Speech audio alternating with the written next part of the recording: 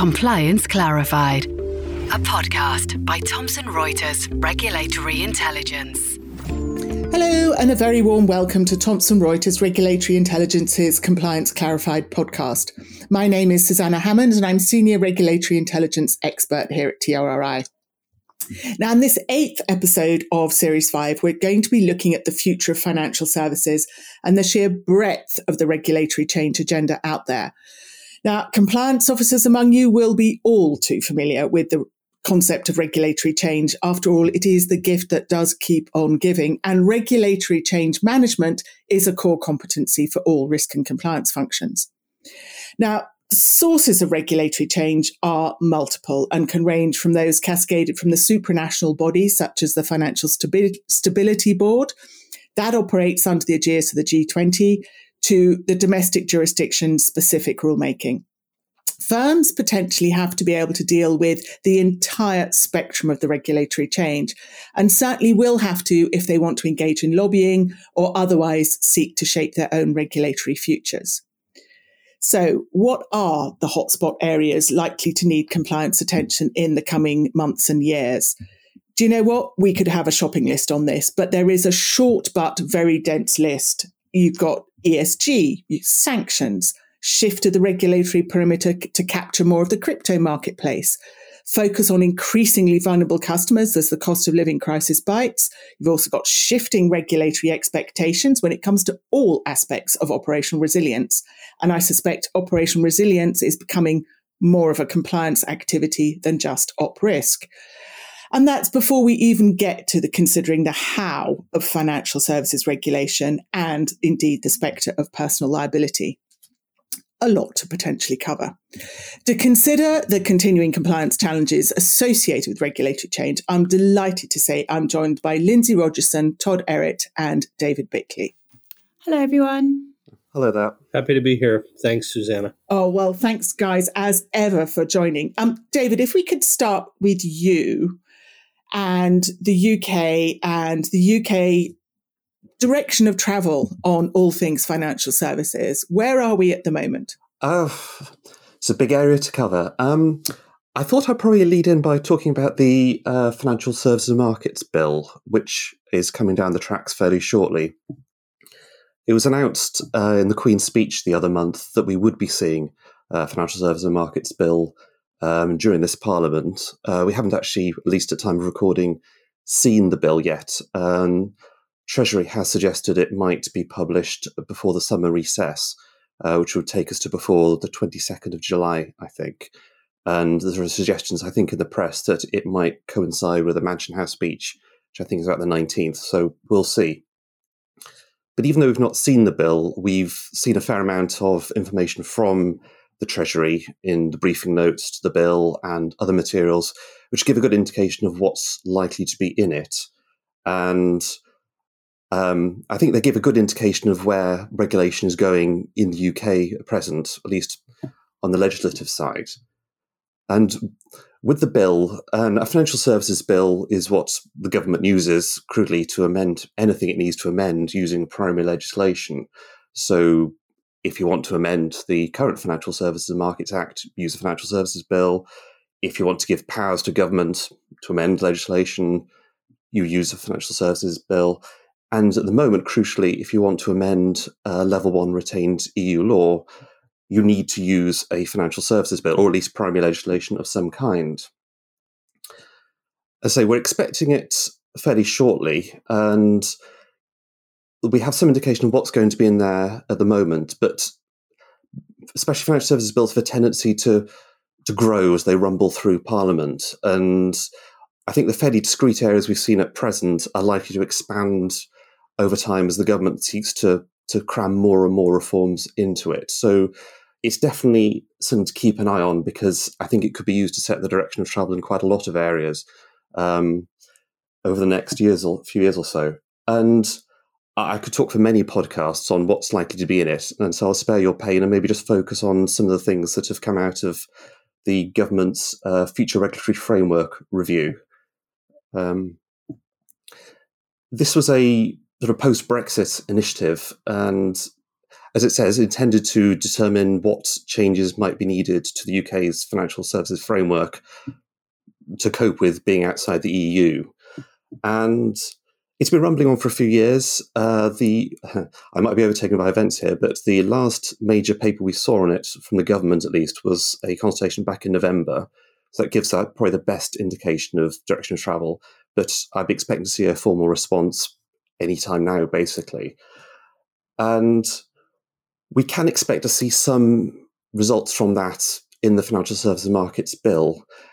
In terms of the regulatory architecture, I'm relieved to say that it's not going to be as overwhelming as, say, the old Financial Services Markets Act or the Financial Services Act from 2012, which made major changes to the nature of the regulators in the UK. It's going to be sort of less dramatic than that, but there will be changes. The one definite change we know that's coming is that the regulators will be given a secondary objective to advance long-term economic growth and international competitiveness.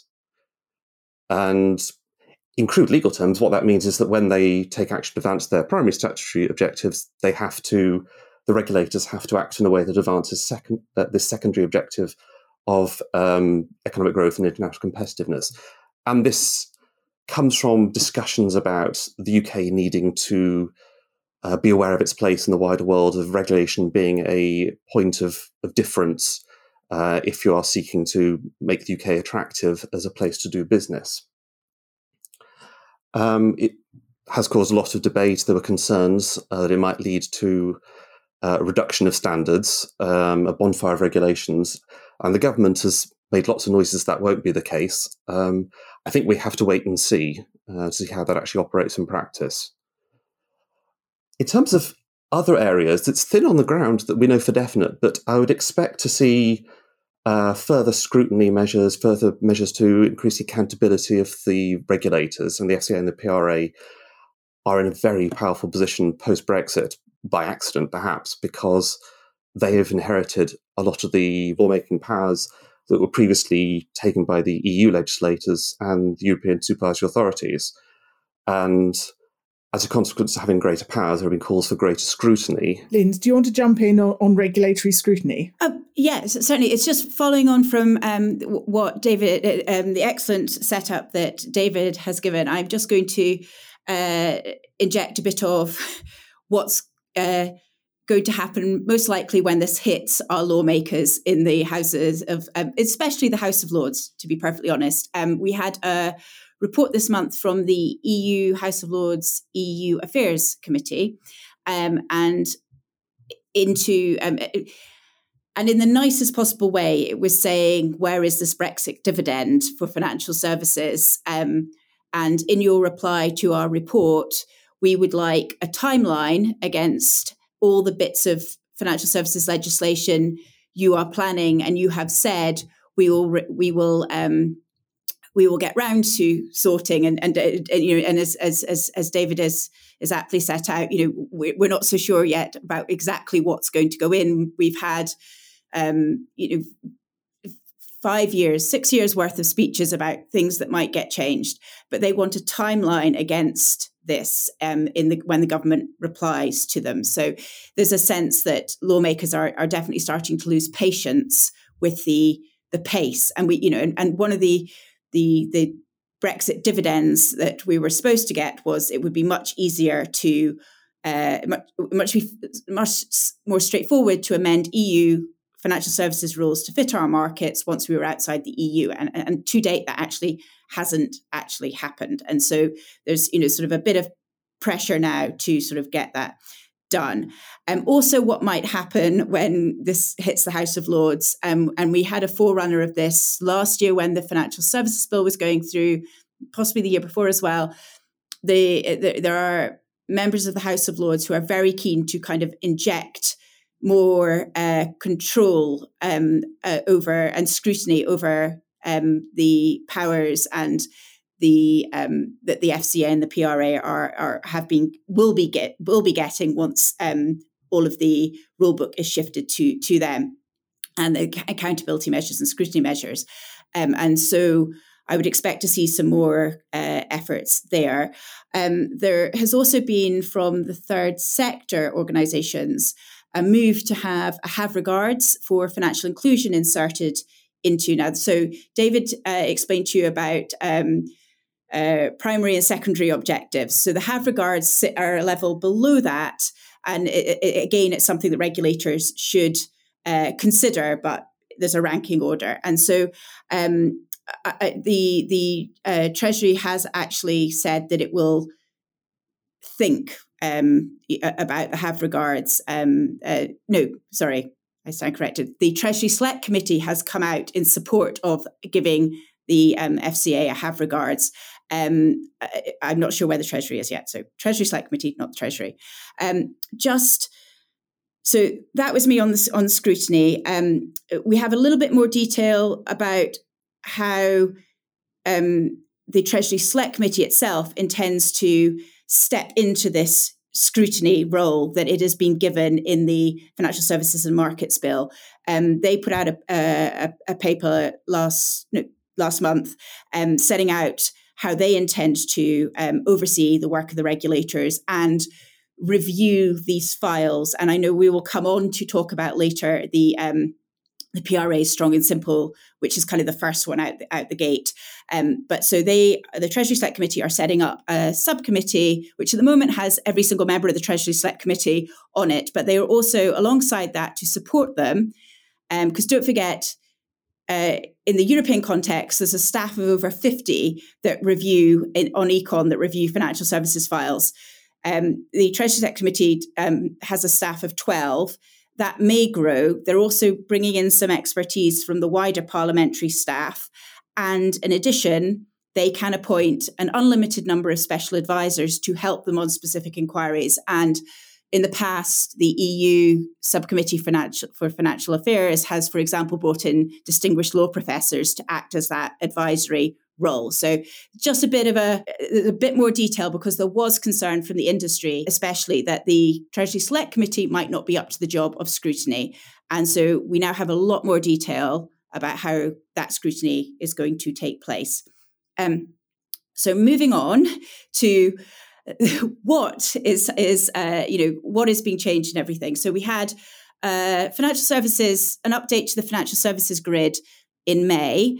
The regulatory initiatives grid is currently 50 pages long, okay? And that is supposed to give industry an idea of all the financial services legislation or rules that are in play and a timeline for them.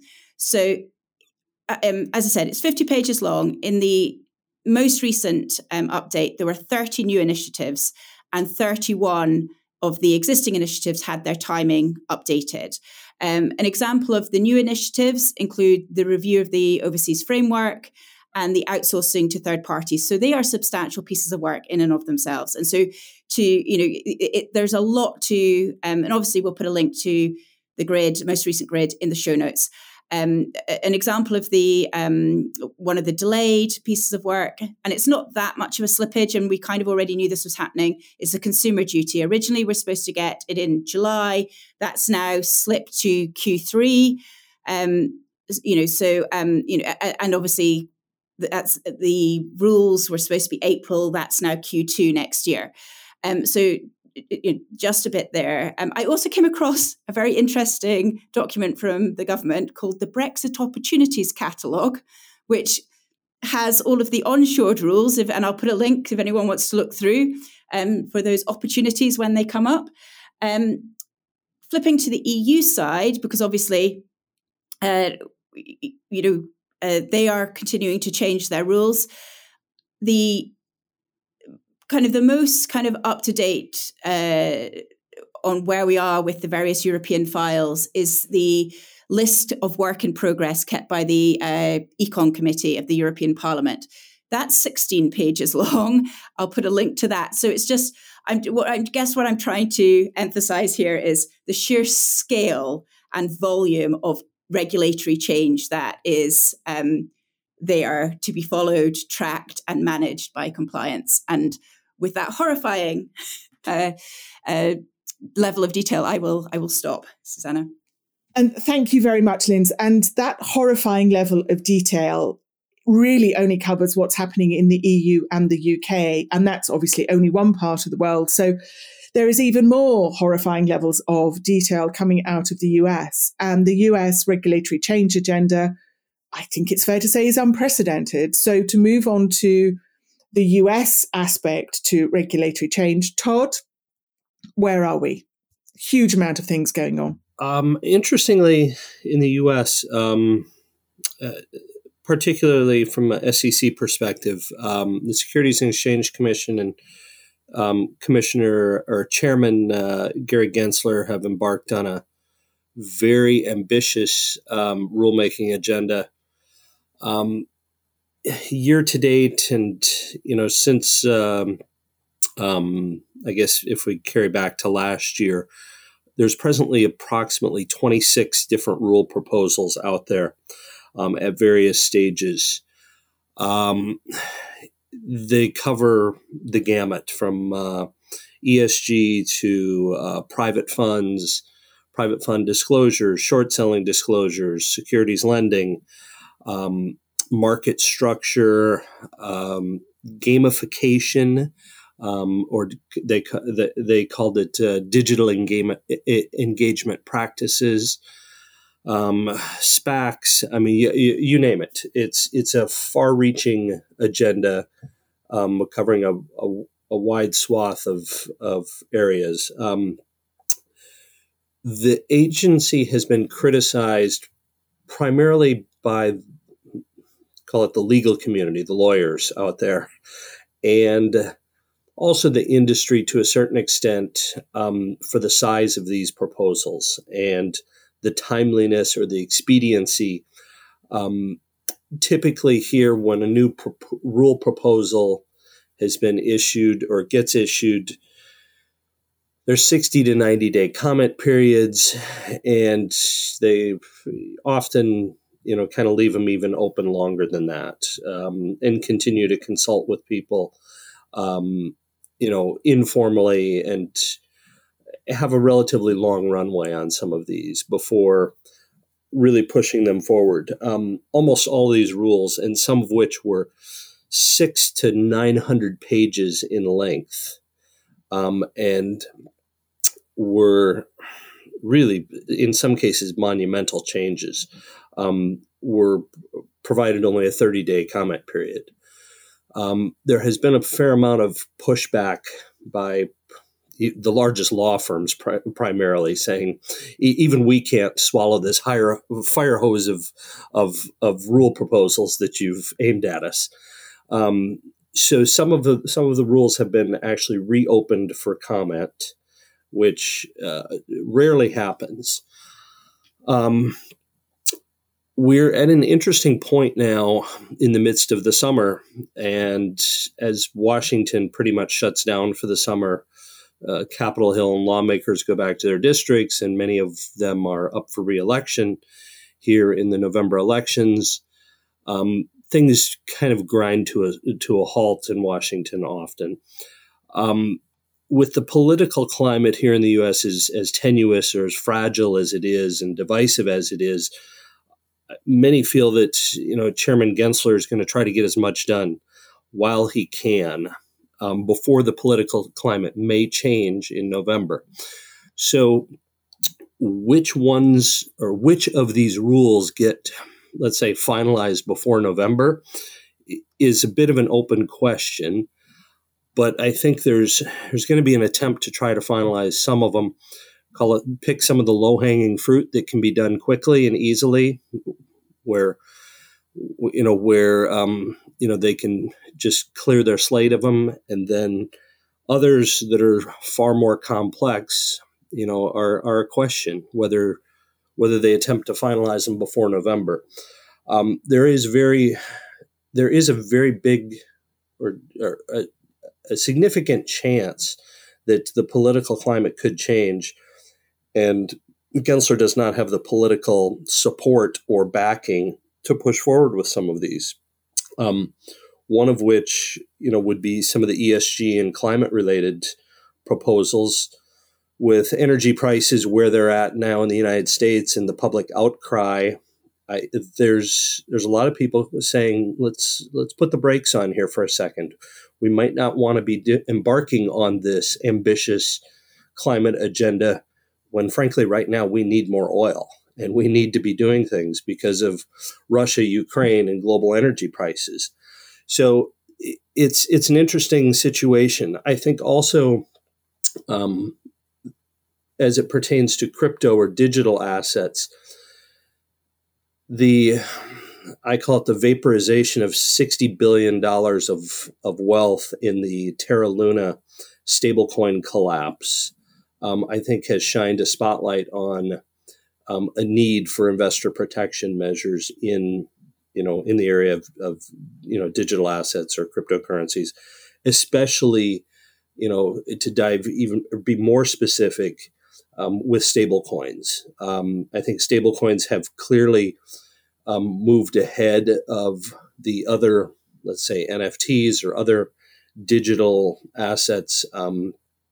Anytime something's called stable and it's basically pitched or believed to be, safe and secure and stable, akin or, basically the equivalent of a money market fund or, a savings account, and it, evaporates literally overnight, the regulators are going to jump all over that. And there have been a lot of calls for stablecoin regulations. So as for the current regulatory agenda right now that directly pertains to cryptos is Reg ATS, which I think was 600 pages. Reg ATS basically is an existing regulation related to automated trading systems or trading platforms that trade securities predominantly now. The rule was proposed in late January or early February, and the headline was that it was going to include the trading of other predominantly treasury securities. However, interestingly, inside the rule proposal, there's no mention of the word exchange, and there's no mention of the word digital assets or cryptos or Bitcoin or anything else.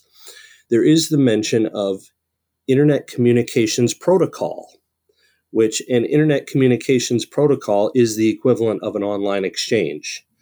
And therefore, call it through legal definitions or definitional word swap, if you want to call it that, they're attempting to basically bring in all of the digital trading platforms, call it the crypto exchanges, under the scope of their regulatory authority. It was when they first proposed the rule, I think it took the legal community 2 or 3 days before they even spotted that and connected the dots that this was their way to get into regulating the exchanges. And I think people now are watching that particular rule very closely as to, if it means what they think it's going to mean. So it's an ambitious agenda. And like I said, I think it's 26 or 27 different rule proposals at various stages. And it's now just a question of priority and which ones try to get finalized this year. And I believe you will see some clarity on some of them, maybe as much as half or a quarter of them, but imminently, call it September, October, before the November elections. Thank you. I mean, none of this is getting the workload of compliance officers any less. Let's be completely clear on that one. To shift gears very slightly, I mean, I mentioned in my introduction the how of financial services regulation and, if you like, almost the philosophical approach to it.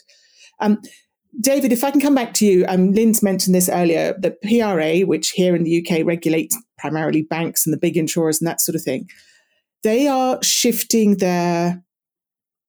potentially shifting their approach to strong and simple. Now, that's a wonderful buzzline, but what is that actually likely to mean for regulation here in the UK? Well, this is an initiative that the PRA has kicked off. It relates to the banking sector. And it's tied in to a certain extent, I think, with the idea of trying to have post-Brexit freedoms of using the flexibility that maybe being outside the EU allows. And it's primarily in the area of bank capital requirements, because at present, banks' capital requirements they're based on the Basel standards, which through the capital requirements regulation as it applies in the UK. And there have been criticisms that's very much a one-size-fits-all approach, and it's deterrent, or at least a bind on smaller banks and building societies and the growth of challenger banks in the UK. So the PRA has been considering for a while establishing a framework which they call the Strong and Simple framework, which will, on current proposals, involve a set of tiers of regulation, a number of tiers to be determined.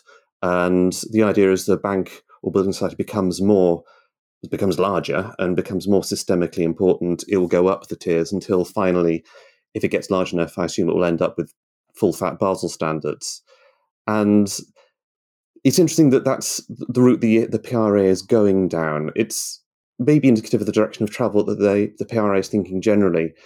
And there was an interesting speech a couple of months ago from Sam Woods, the PRA chief executive, about bank capital requirements, which there's an extended metaphor involving cars, and he talked about establishing a regime known as the bufferati, and which would involve simpler but not less stringent capital requirements on the basis that the existing framework is disproportionately complex. And this was him sort of just flying kite, perhaps, because obviously that would be something to be considered at the Basel level. But it's interesting that that's the way the PRA is thinking. Thank you. Yes. Lynn, do you want to come in on that, or should we move on now? Yeah, no, it was just to add to what David has said, referring back to the scrutiny. This is going to be the first example of scrutiny of new proposals that lawmakers are going to do. And so the the subcommittee of the Treasury Select Committee, which is now going to take on this role of scrutiny, has launched a call for evidence, which actually wraps up in mid-July, so you've not got long, on specifically it's asking the question, does the Strong and Simple proposal go far enough? Is it actually going to reduce the cost burden sufficiently? So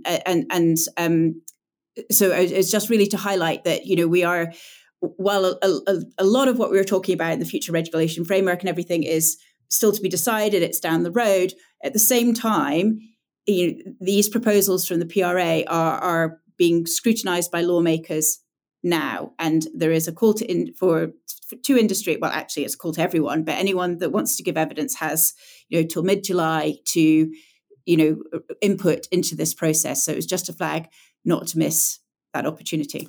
Thank you. Yeah, no, very, very valid point. I want to shift gears very slightly here and look at some things where, if you like, things external to purist financial service regulation are going to impact financial services.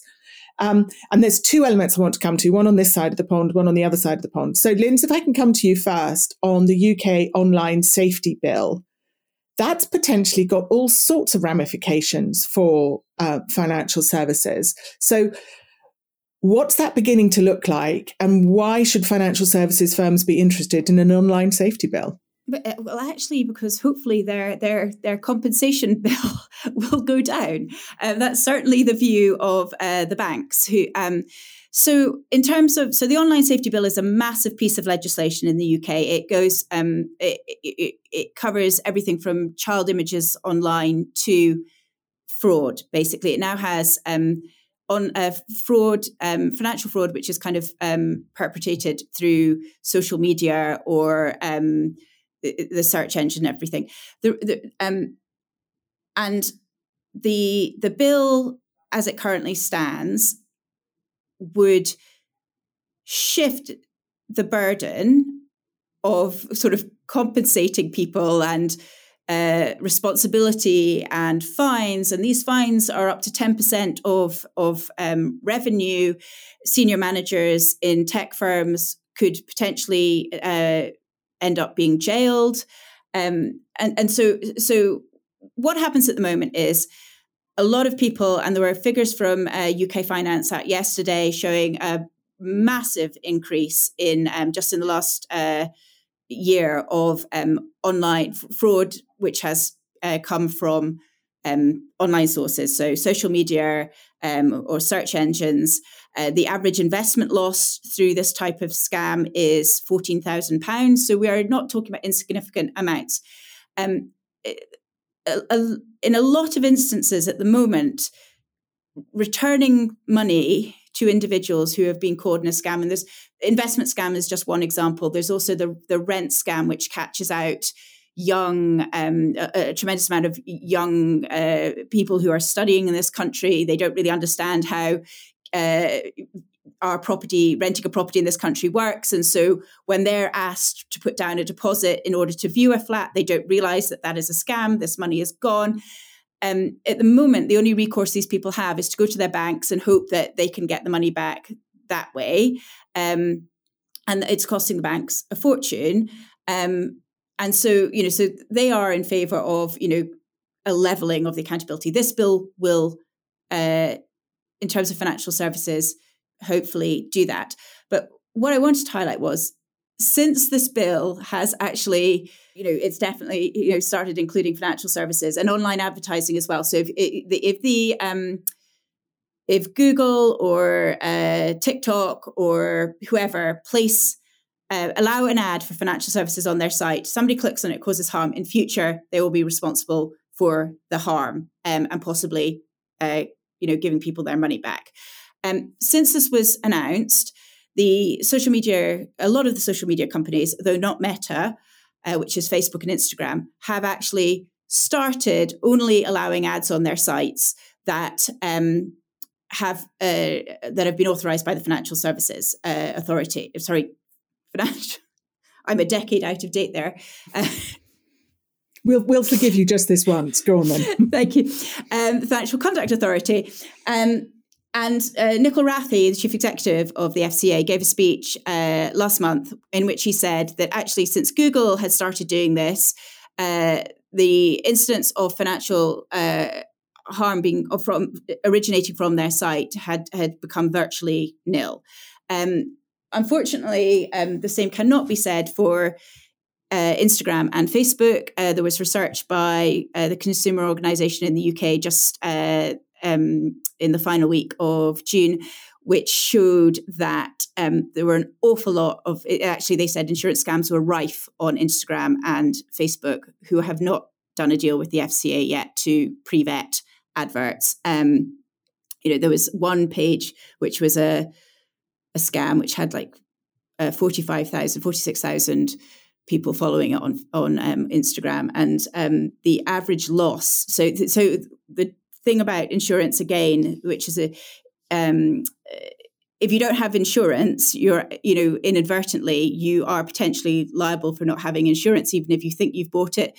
You're not covered if if you're scammed. And the sad thing is, a lot of people only realize that they've been scammed when they've been involved in an accident and they come to make a claim. So what the online safety bill will do, but what a lot of these social media firms have started to do and search engines have started doing ahead of this is to actually amend their ways. So that's it's an interesting thing, and it will be interesting to see how it plays out. Do you know, I think that counts as a good news story. I mean, it'd be lovely if Meta comes to the party, but that's definitely, I would suggest anyway, a step in the right direction. Bouncing to the other side of the pond, I mean, cryptos by and large are not regulated in the US, pretty much like everywhere else. That doesn't mean they're not being caught by other bodies, shall we say. We've got the Department of Justice bringing cases. We've got fraud provisions kicking in. Todd, insider dealing, fraud provisions, that crypto's getting done by any other way? Yes. I would say it's going to be part of, for the lack of a better description, regulation is going to occur through enforcement. And with each enforcement sets precedent. Interestingly, the SEC had actually served subpoenas and was investigating Terraform Labs, and Do Kwon, the CEO and founder of Terraform Labs, which was behind the collapse of the stablecoin. I believe their investigation began last year, and they served subpoenas in September to him and his organization, although he tried to claim in court that they didn't have jurisdiction and appealed. He lost on appeal, which it's interesting, from a legal perspective, but there surely are investigations going on. Department of Justice has brought an insider trading case related to NFTs. I think it's a pretty clear-cut case, basically the fraud is fraud, and you don't need a securities law specifying, the whether or not something is a security or not, et cetera. Fraud is fraud, and as soon as you move the money associated with fraud, you violated AML laws. So the insider trading case at involving NFTs, they brought a insider trading misuse or misappropriation of material non-public information for financial gain, and then the subsequent movement of the proceeds violated AML laws. That's the allegations in the insider trading case. So it didn't matter what the NFT was classified as at all. Correct. At that point. Doesn't matter. Yeah. And I think the more cases there are, and the Department of Justice obviously is very busy, looking at online, scams and whatever they are, rug pulls, or in the digital asset universe. The case involving Terraform Labs and Do Kwon interestingly started out as a securities case, though. They were investigating another project that Terraform was working on called the Mirror Protocol, which essentially they were creating synthetic derivatives of securities, allowing people to trade the equivalent of, a share of Amazon or Google or Apple or whatever. So they were launching something that was essentially an unregistered security, allegedly, an unregistered derivative of a security on their trading platform. That's what the initial investigation was based upon.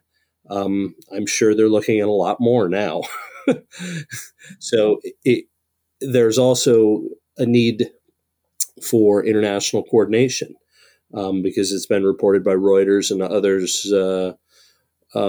South Korea, because Terraform is a Singapore company based in South Korea. You have two other governments involved there. And there's all kinds of allegations. I think there were, they believe hundreds of thousands, I think 200 plus thousand South Koreans that may have been duped in or may have incurred losses in the stablecoin meltdown at Terraform. Interestingly, though, despite the law enforcement efforts and the, call it attempt by law enforcement to crack down on these, within 3 weeks of the collapse of Terraform and the stablecoin, they launched Terra 2.0 and dropped, I think they said, did an airdrop into existing holders and new holders of nearly 1 billion wallets globally. So, and then Terra 2.0 has now declined to nearly 90% in value since the end of June, or excuse me, since the end of May when it happened. Terraform. Fool me once, fool me twice. I mean, really. It was truly remarkable that, I think they estimate the pair, Terraform or Terra USD and Terra Luna, the two coins that were, intrinsically linked to one another and backing one another, were all wiped out, approximately 60 billion in value in the first week of May. On, I think it was May 29th, Terra 2.0 was launched as part of a rescue plan and the new iteration of the blockchain and the coins, and have now declined 90% in value. So, I mean, regulators and law enforcement have their hands full.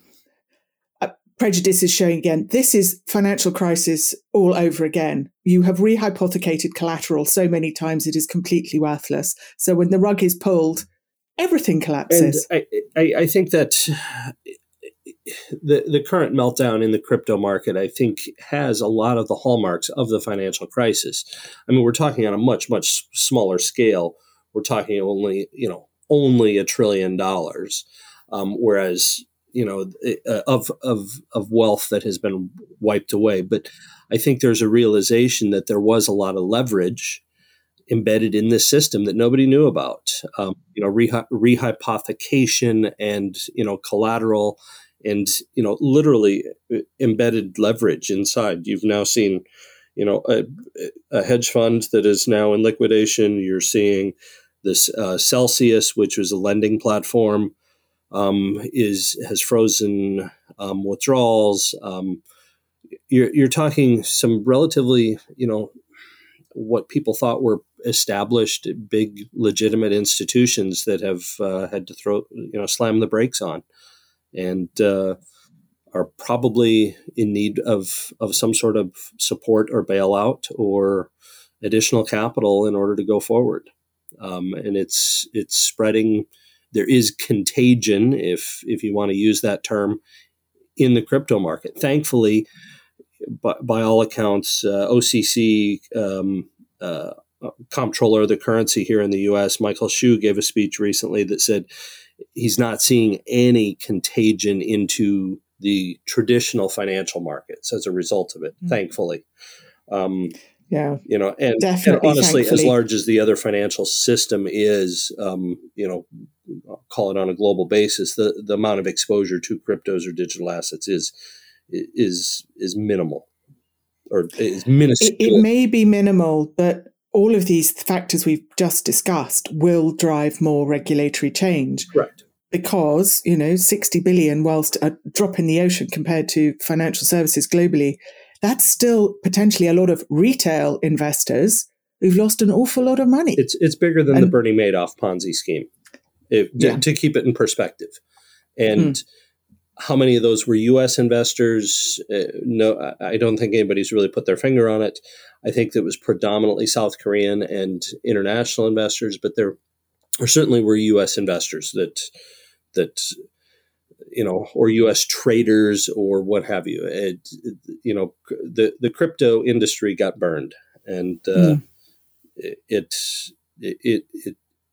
emphasizes the need for regulatory, boundaries, framework, safeguards, etc. That's a perfect way to end the main part of the podcast. Thank you very much, everyone. I mean, we could talk endlessly about the ramifications of regulatory change, but moving on to the more specific takeaways for compliance officers, the one I would add in, even if you are a domestic firm, in other words, most of your business is local and domestic, don't forget the regulatory change that could impact you might arise overseas. For instance, there are all sorts of extraterritorial laws from pretty much every jurisdiction you can think of. So please do keep that horizon scanning going so you're not caught on the hop by something extraterritorially that applies to you. I mean, sanctions is a very good example, for instance. Fraud laws, another one. And also understand that you may well need to navigate a very uneven international regulatory approach on a whole bunch of stuff. cause regulatory coherence internationally, still a bit of wishful thinking on most parts. There are good sides to that. Equally, it does raise costs for firms in particular. Linz, from your perspective, takeaways? Yes, just the one. The cost of living crisis will probably hijack the regulatory agenda and could push timelines back on other things. I mean, already in the UK, we've seen in the last 2 weeks 3 different Dear CEO letters to various segments of the lending various segments of lenders, and also I think the largest ever audience of the 3,500 firms who got one on lenders who got one on treating their customers kind of fairly when they're in arrears and everything. So I think we will, if the current cost of living crisis, inflation crisis results in more borrowers falling into further behind in arrears or falling into arrears, we start to see more houses being repossessed and everything. I think the FCA will have to divert more resource to dealing with that, and it could push back some important other reforms, that we've been talking about, sort of the post-Brexit reforms. Leave it there. Thank you. Todd, come back to you for takeaway or takeaways. Like I said, the agenda is aggressive here, and it's a matter of I think a lot of people are really cognizant of the November elections and how much is going to get done before then and what the priority will be. Similar to what Lindsay just said, the cost of living / inflation / energy crisis that's occurring right now, I personally believe will cause the aggressive ESG climate agenda to possibly be paused. You've seen real advocates, who have pushed this agenda to temporarily say, well, maybe we need to extend our horizon a little further, longer implementation period. There's undoubtedly a tapping of the brakes because, frankly, the Russian energy, situation in Europe, is the U.S. going to try to ramp up production and try to help with this issue? That's a variable that is now, I think, being discussed. I think also the sanctions situation surrounding Russia is a monumental, really big effort. I was at the Association of Certified Fraud Examiners conference last week, and it's all they were talking about was sanctions. And just the sanctions associated with Russia are, just monumentally larger than anything they've ever dealt with before. So it's a full agenda and a full plate, a lot of things, and we should have some clarity in the next few months. Thank you. And David, takeaways from you? I think my takeaways follow on from things we've discussed already, to do with retained EU law and the transfer of that law. Because, as Lindsay said, there have been calls for more precision about when sort of these dossiers of EU law are likely to be transferred across into the regulator rulebooks. And so far, we don't have that much information. But when it happens, I think firms will probably need to start preparing for a scale of change similar to that which would have applied back pre-Brexit for when you were preparing, say, for the advent of MiFID or MiFID II, because it's possible that some reforms will be done with minimal changes, but I would expect there to be policy changes going along with them if the government decides that should be one reform should be aligned with another. And in terms of crystal ball gazing to see what might happen, I would suggest it's very much worth keeping an eye on what the EU is up to, because whether the UK likes it or not, the UK and the EU are practically going to be in constant regulatory dialogue now for the foreseeable future, and an initiative from the EU side will probably have some sort of reaction from the UK side, whether it's to follow discreetly or whether it's to diverge. There will be a reaction. So keep an eye on what the EU is up to, as well as what the Treasury is doing in terms of future large-scale impacts on your business. Brilliant. Thank you. And thank you all for listening to this particular episode of Compliance Clarified. As ever, do hope you found it both interesting and useful. There will be a stack of links in the episode notes, which will lead you down all sorts of rabbit holes in terms of lots more regulatory change coming your way. We've opened the survey for our annual FinTech, RegTech and Role of Compliance report. So if you would like to take part in that link also will be in the episode notes. The usual link for further information on Thomson Reuters Regulatory Intelligence itself. And last but not least, very much appreciated if you take the time to review the podcast and do let us know for any suggestions for future topics. Thanks for listening. Compliance Clarified, a podcast by Thomson Reuters Regulatory Intelligence.